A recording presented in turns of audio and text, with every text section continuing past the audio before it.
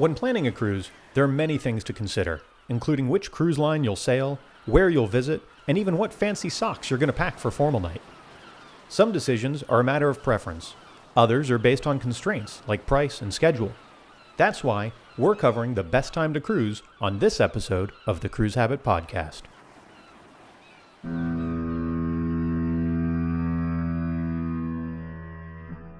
You're about to set sail on the Cruise Habit Podcast, an audio voyage through the world of ships, ports, and beyond.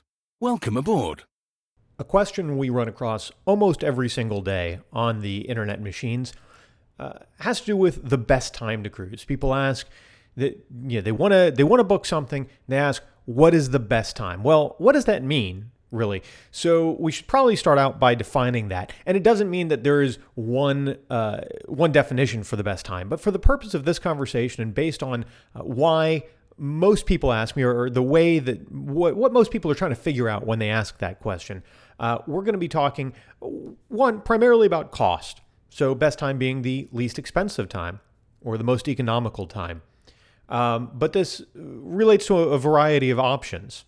And because this question is frequently asked by people who are reasonably new to cruising, and because most of you listening are in North America, we're going to mostly talk about the Caribbean. Though I will mention at a couple points how this relates to Alaska, and the two actually kind of connect in their pricing, funny enough.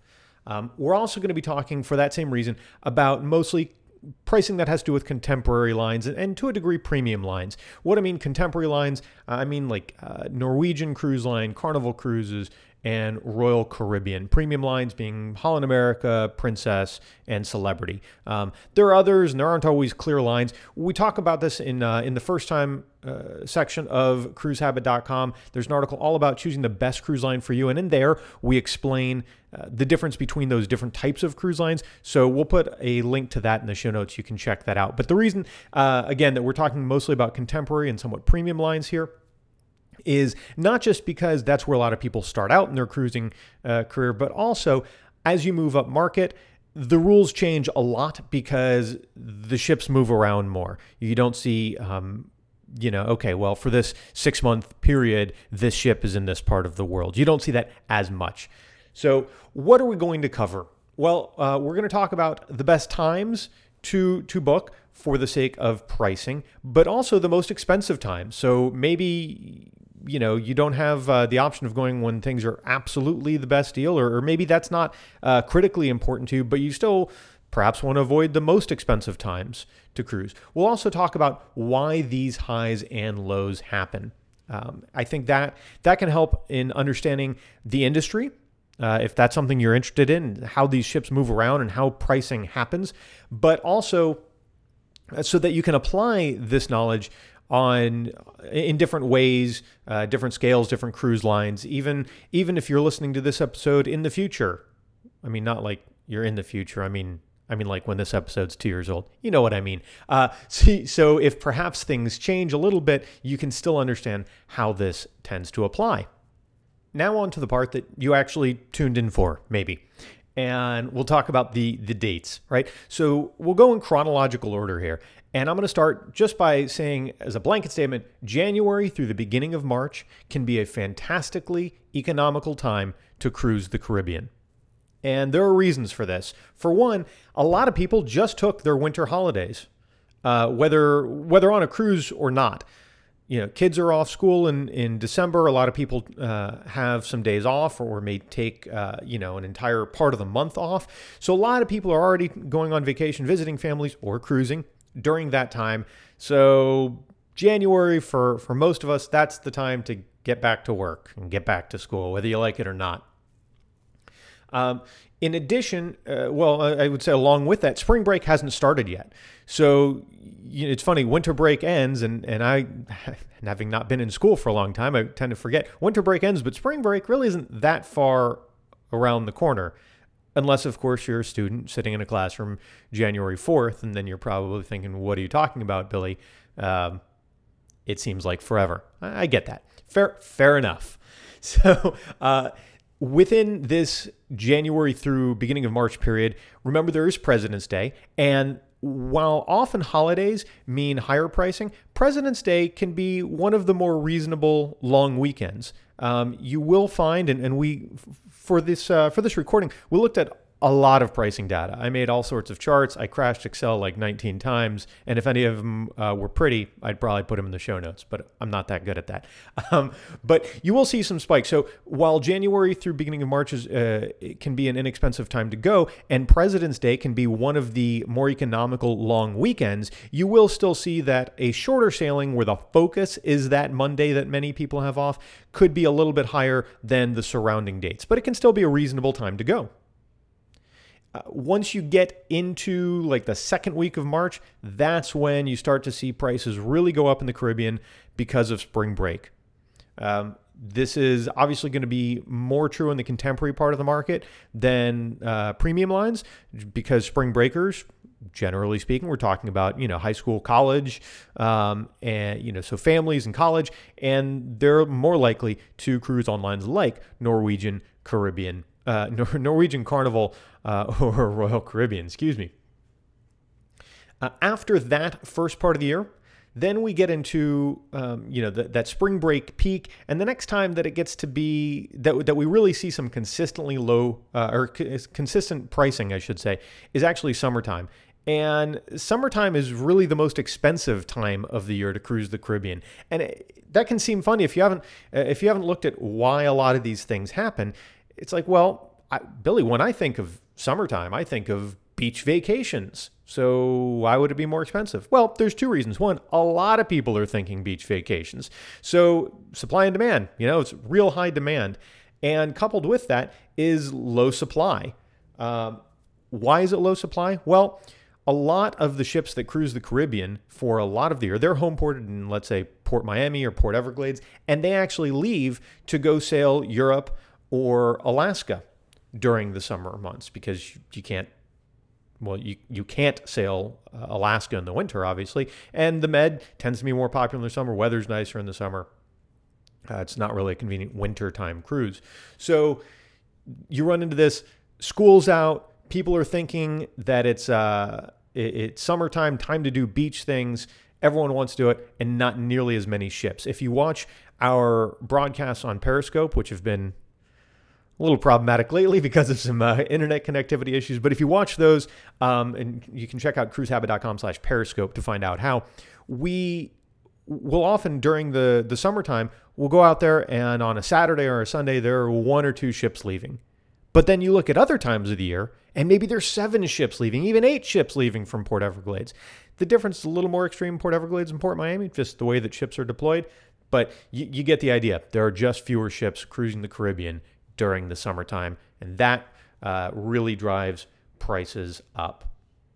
For Alaska, that's the only time, as I mentioned, they really can sail. So at the beginning, usually around May, which in South Florida, we think of that as like summer, because once you get to May, it's hot, and it's going to be hot for a while. So as a South Florida person, you'll pardon my lack of sense of seasons here. So in May, we see the beginning of the Alaska cruise season, and the edge of Alaska cruise season can be a great time if you're looking for a deal in sailing Alaska. Now, some people will respond to that and say, well, the weather can be kind of unpredictable or lousy in Alaska that time of year. And my response to that is, yeah, it can. But from what I've experienced and from what I've researched of the weather in that part of Alaska, it's kind of like the weather in South Florida in that there are some trends, but really it's unpredictable and anything could happen. Anecdotally, I've been to Alaska in May. It was absolutely lovely. I'm sure there are plenty of people that had lousy weather, but I think you could probably find that many times of the year. You can also find repositioning sailings. As ships are leaving South Florida to head to Alaska, they're going to do a Panama Canal sailing. Those are usually expensive for a few reasons, but then they'll often stop in often California, either San Francisco or San Diego, and then sail up. Maybe they'll stop in Oregon, maybe not, and they'll head up the coast before starting Alaska. Those repositionings can be a great deal as well. We did one of those from San Francisco, stopped in Oregon, went up through Alaska and Canada and ended in Vancouver. Was fantastic. We have a whole article about what repositionings are, why they can be a good deal. We'll put that in the show notes as well. Do keep in mind whether you're talking Alaska or the Caribbean or Europe or anywhere else, any cruise line, especially those that cater to North Americans or Americans in particular, Memorial Day is probably going to be higher than surrounding sailings. You're already taking a peak season and you're taking a big vacation holiday, so keep that in mind. Going to be more expensive. We definitely see some spikes there. As you get toward the further along in the summer and you get to August and the beginning of September, things get cheaper again. Why? Well, kids just went back to school. So much like the reasons that we saw for lower prices in January, everyone already did their holidays. Now kids are back in school, not as many families taking off, especially.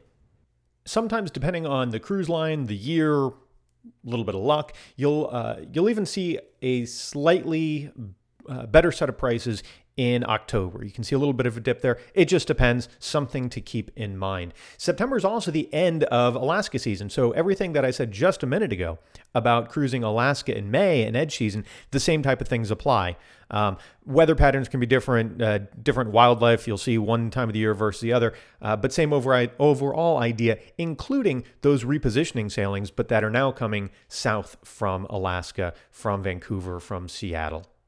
Now, November and December are probably two of the stranger months in terms of pricing.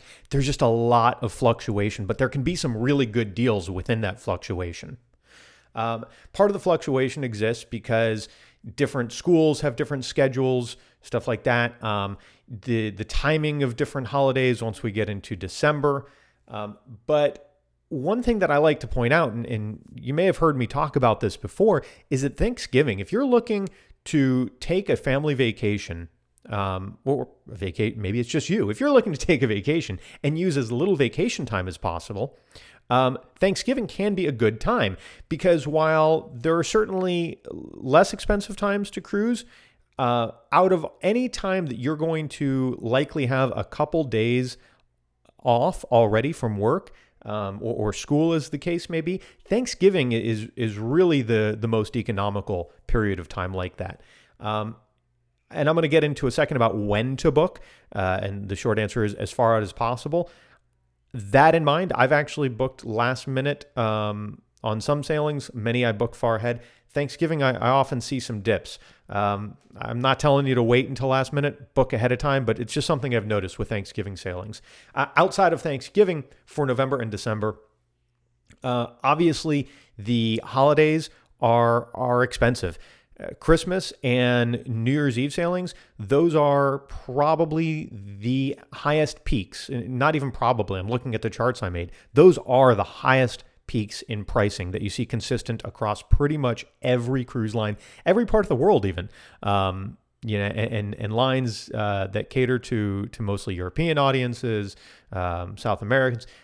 New Year's Eve and Christmas, that's an expensive time to cruise. Keep it in mind. I've done one Christmas cruise, haven't done a New Year's Eve one. I'm sure it's a great time, and maybe that's what you're looking for, and maybe that's the time you have. Just know you're definitely going to be paying a premium around then.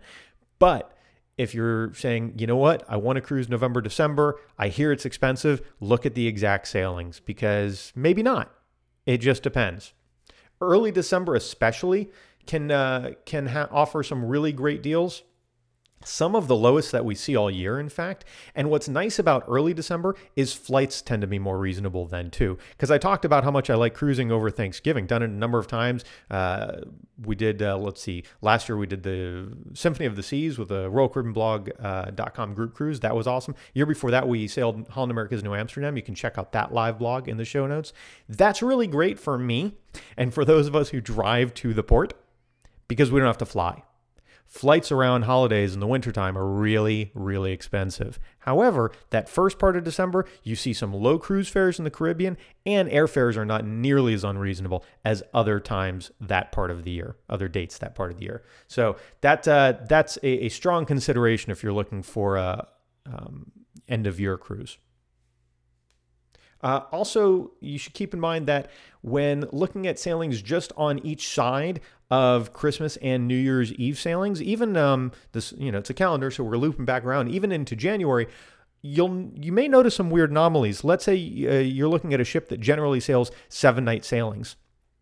But just before and or after those 2 winter holidays, you may see that they're doing a 6-night or a 5-night or whatever the case may be. And that's because they may want to be at sea on New Year's Eve. And, they don't want to actually back that up.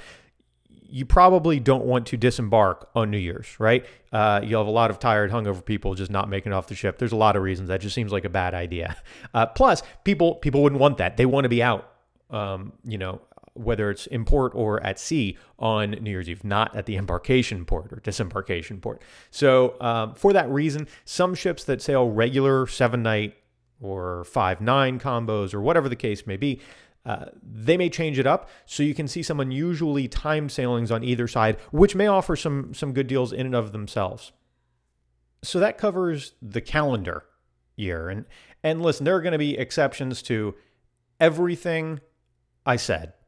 There are going to be weird outliers. I'll get emails about some ridiculously inexpensive Christmas cruise or some absurdly expensive cruise, that leaves on January 5th. I'm sure they're out there. I know they're out there. I can see the spikes. But we're just talking about guidelines here. If you want to make it easier to find sailings that work for you, whether that has to do with the lowest price or the most visits to countries that contain the letter Q. I don't know. Any whatever your criteria, I always recommend using a good travel agent, emphasis on good travel agent. I hear people say, I used a travel agent once, wasn't a good experience. Well, don't use them again. And we go into that in the First Timer series. I'll put a link in the show notes to an article all about where I sing the praises of using a good travel agent. There can be financial value to that, but it also just can save you a whole lot of time and energy. It's not a matter of, but it's so easy to use the cruise line websites.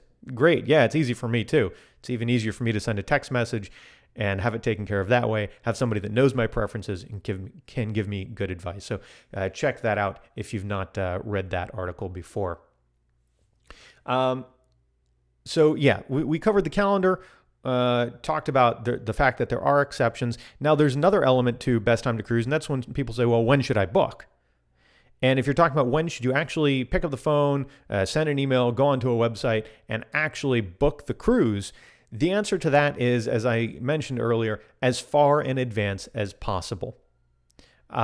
People tell me all the time, it must be great living in South Florida. It is, because you can book all these last minute deals. Isn't it really cheap? Don't cruise lines give you really great rates when you book at the last minute? Well, sure. If they have a ton of space, then yeah, because they don't want to sail empty. However, some lines, Royal Caribbean, notably in the last several years, they don't want to drop too low because they don't want to devalue their product, which I get. There are still some good deals to be had last minute. Sometimes. The overwhelming majority of cruises sail full and they book long in advance. Even if they don't book 100%, you say, well, I'm looking, there are a lot of cruises with space in the next several weeks. There are probably a couple cabins in each category. And as that happens, the prices will keep going up. As the ship fills, the prices go up. So what you will sometimes see is when it hits final payment date, depending on the length of the cruise line, stuff like that, that could be 60 days out, 90 days out, 120 days out, whatever the case may be. You will sometimes see a dip in the price. Don't let that fool you, though. Just because it's cheaper after final payment than it was 3 weeks before final payment doesn't mean that cost isn't a lot higher than it was, let's say, 18 months ago or 24 months ago when that itinerary first came out, when you could first book that online through your travel agent, whatever the case may be.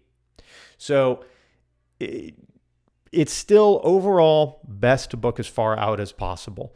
The other reason that you want to do that is simply that maybe you are so sure that you can get a good deal if you just wait. But you only have this 1 week to take vacation. And maybe you're even willing to take a little bit of financial risk, but you only have this 1 week. It has to be this week, this ship. Well, what happens if it fills up? Well, you're out of luck. So book early, especially if you have your heart set on something. Last minute sailings, when there is crazy space and when you do get those rare, really good deals, that can be great if you have that flexibility. In general, book far out. I think I said that enough. Did I say that enough? I said it enough. All right. What happens though if you book far out and you see the price drop? Well, this can depend on what country you're in, the cruise line, and the type of fare you booked. If you are in the US, Canada, and Australia, then there's a good chance that if it's before final payment, you can simply get the difference back. However, you have to look at the entirety of the cruise fare. If it dropped $200, but you're giving up $400 in onboard credit, well, is that a better deal? Probably not. So you do have to keep that in mind. Different cruise lines have different policies. And, if you have certain types of fares, it may be easier or harder. Now more and more cruise lines have these best rate guarantees, but there is a lot of fine print. I'm glad they do it, but there's a lot of fine print in there. So a lot of variables. If a price drops after the final payment date, then at that point, you're probably not getting money back. However, maybe you booked an Ocean View and now the price of a veranda is the same or just a couple bucks more. You may be able to do something there. Talk to your travel agent. We've got a whole article on price drops that we will link in the show notes as well. In addition, episode 15, actually, the very last episode we did of the Cruise Habit podcast was about the way that all these fares work with non-refundable rates and different promotions, and that can relate to this as well. So you may want to check out episode 15 of the Cruise Habit podcast. Now I want to take some time to read some emails. On the last episode, I asked you what lines you cruise, what lines you'd like to cruise, why, and I got some great responses. So first email comes from GJ Marmot. I'm not sure how that was supposed to come together. Do me a favor, when you do write in, make sure you include your name so I can thank you for writing in. GJ Marmot, whoever that is, sorry, writes, "Hey Billy, I really enjoy your podcast. It is thoughtful and does not appear to be a hype show for any particular line. No, because I can't choose favorites. GJ, I love all of them. Anyway, my family has sailed on Oasis class and Voyager class with Royal Caribbean, but my wife and I are excited about the Edge, Virgin, and MSC. Me too. They all have exciting new ships and experiences. We're booked for Med Cruise on Crystal this year, so we're getting off Royal Caribbean at least once soon, but have two more big ships booked. As a cold Wisconsinite, I'm always conscious of the lack of Midwestern cruise perspectives. Most podcasts are rightfully from frequent travelers with easy access, looking for new ship information, non-Caribbean itineraries, and I really think you do a great job of looking across lines. Thanks for all the great work." Well, first, thank you for writing. Second, I'm sorry that my very next podcast after you wrote in was largely about Caribbean and contemporary lines. So ill-timed on my part. But yes, thank you. I appreciate it. I love feedback. I love hearing what people like, what people want to hear more of.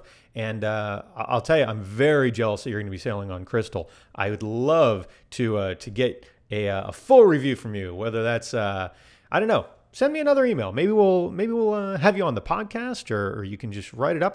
Even if it's just private, I want to hear your thoughts because Crystal is a very cool cruise line and the Med is beautiful. So thanks for writing in.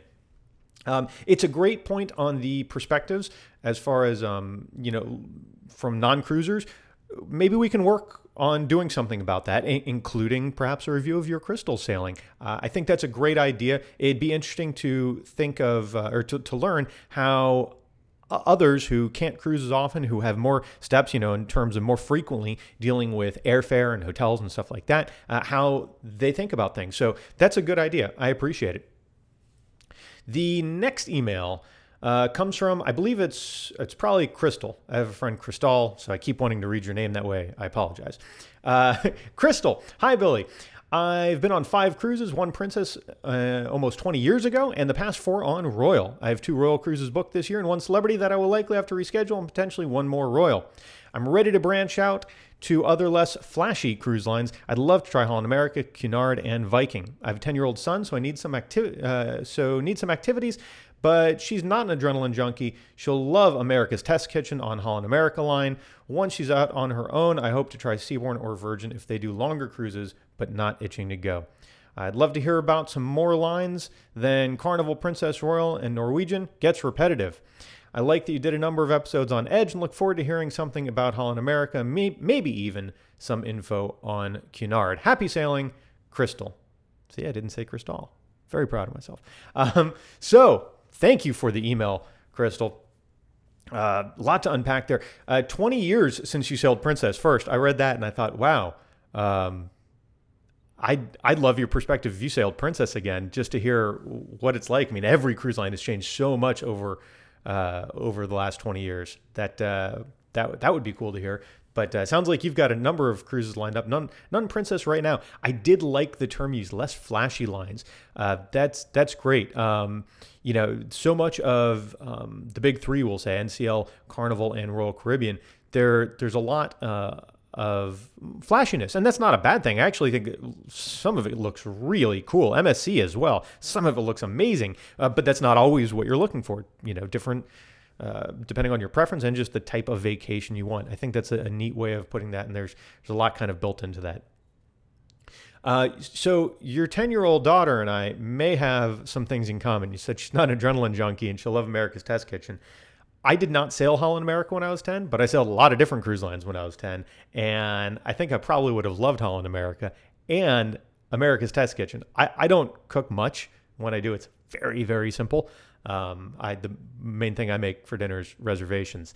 But I did love America's Test Kitchen, partially because I'm kind of an NPR junkie, but I thought it was on the ship, really cool. And I look forward to seeing more stuff like that on Holland American and other lines, because cooking demos can be neat, but America's Test Kitchen, it was, the kind of the science and some tricks behind it, really cool. Enjoyed that a lot. Hope your daughter gets to enjoy that sometime. Upmarket lines like Seabourn definitely do longer sailings. You asked about that.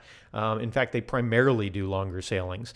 Some lines like Oceania, up until very recently, only did 10 night and above. Now there are some 7 night in the Caribbean, things like that. But yeah, as you go up market, generally longer sailings. Virgin Voyages, we'll see if they end up with longer sailings, because right now they only have limited itineraries out, and just for one ship, where they're brand new, they're the new kid on the block. People probably aren't going to commit to a really long cruise with a cruise line that has never sailed before.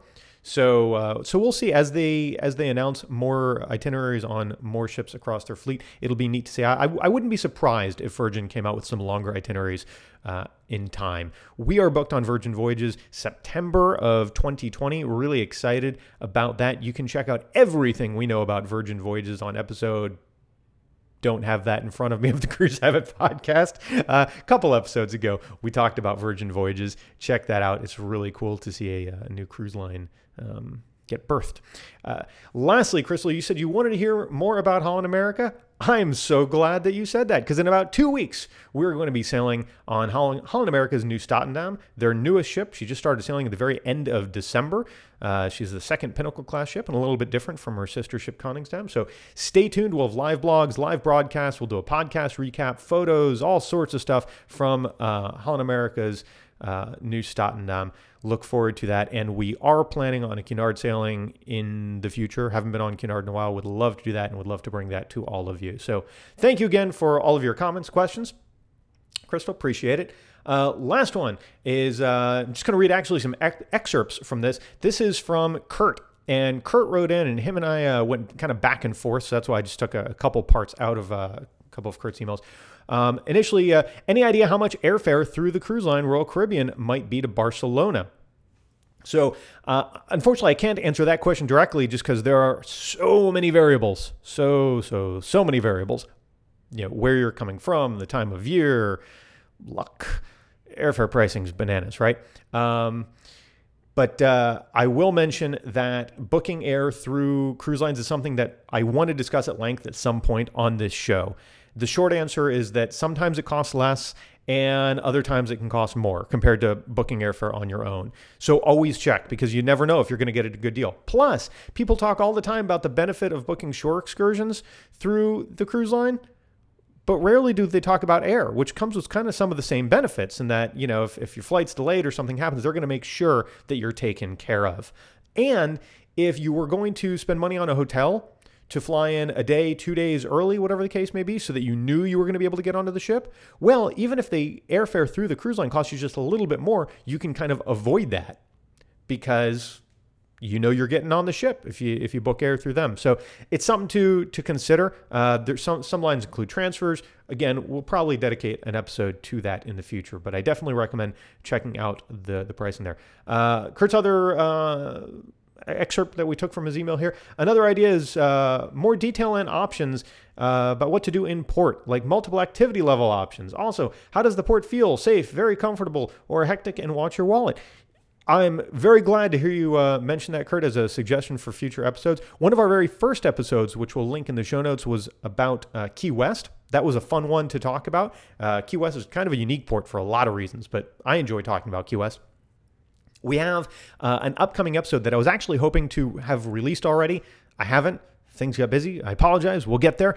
On a very, very popular port. I will say it is a port that if you're listening to this podcast and you've taken a cruise, it is the most likely port for you to have visited. Figure it out. But yeah, we're going to have a special guest on for that episode. And if feedback's good, then yeah, we'll keep doing more destination podcasts. I like that idea. Next, Amber writes, "Hi guys. Love the podcast. You two crack me up and make my workday bearable. Thanks for all the work you put into it."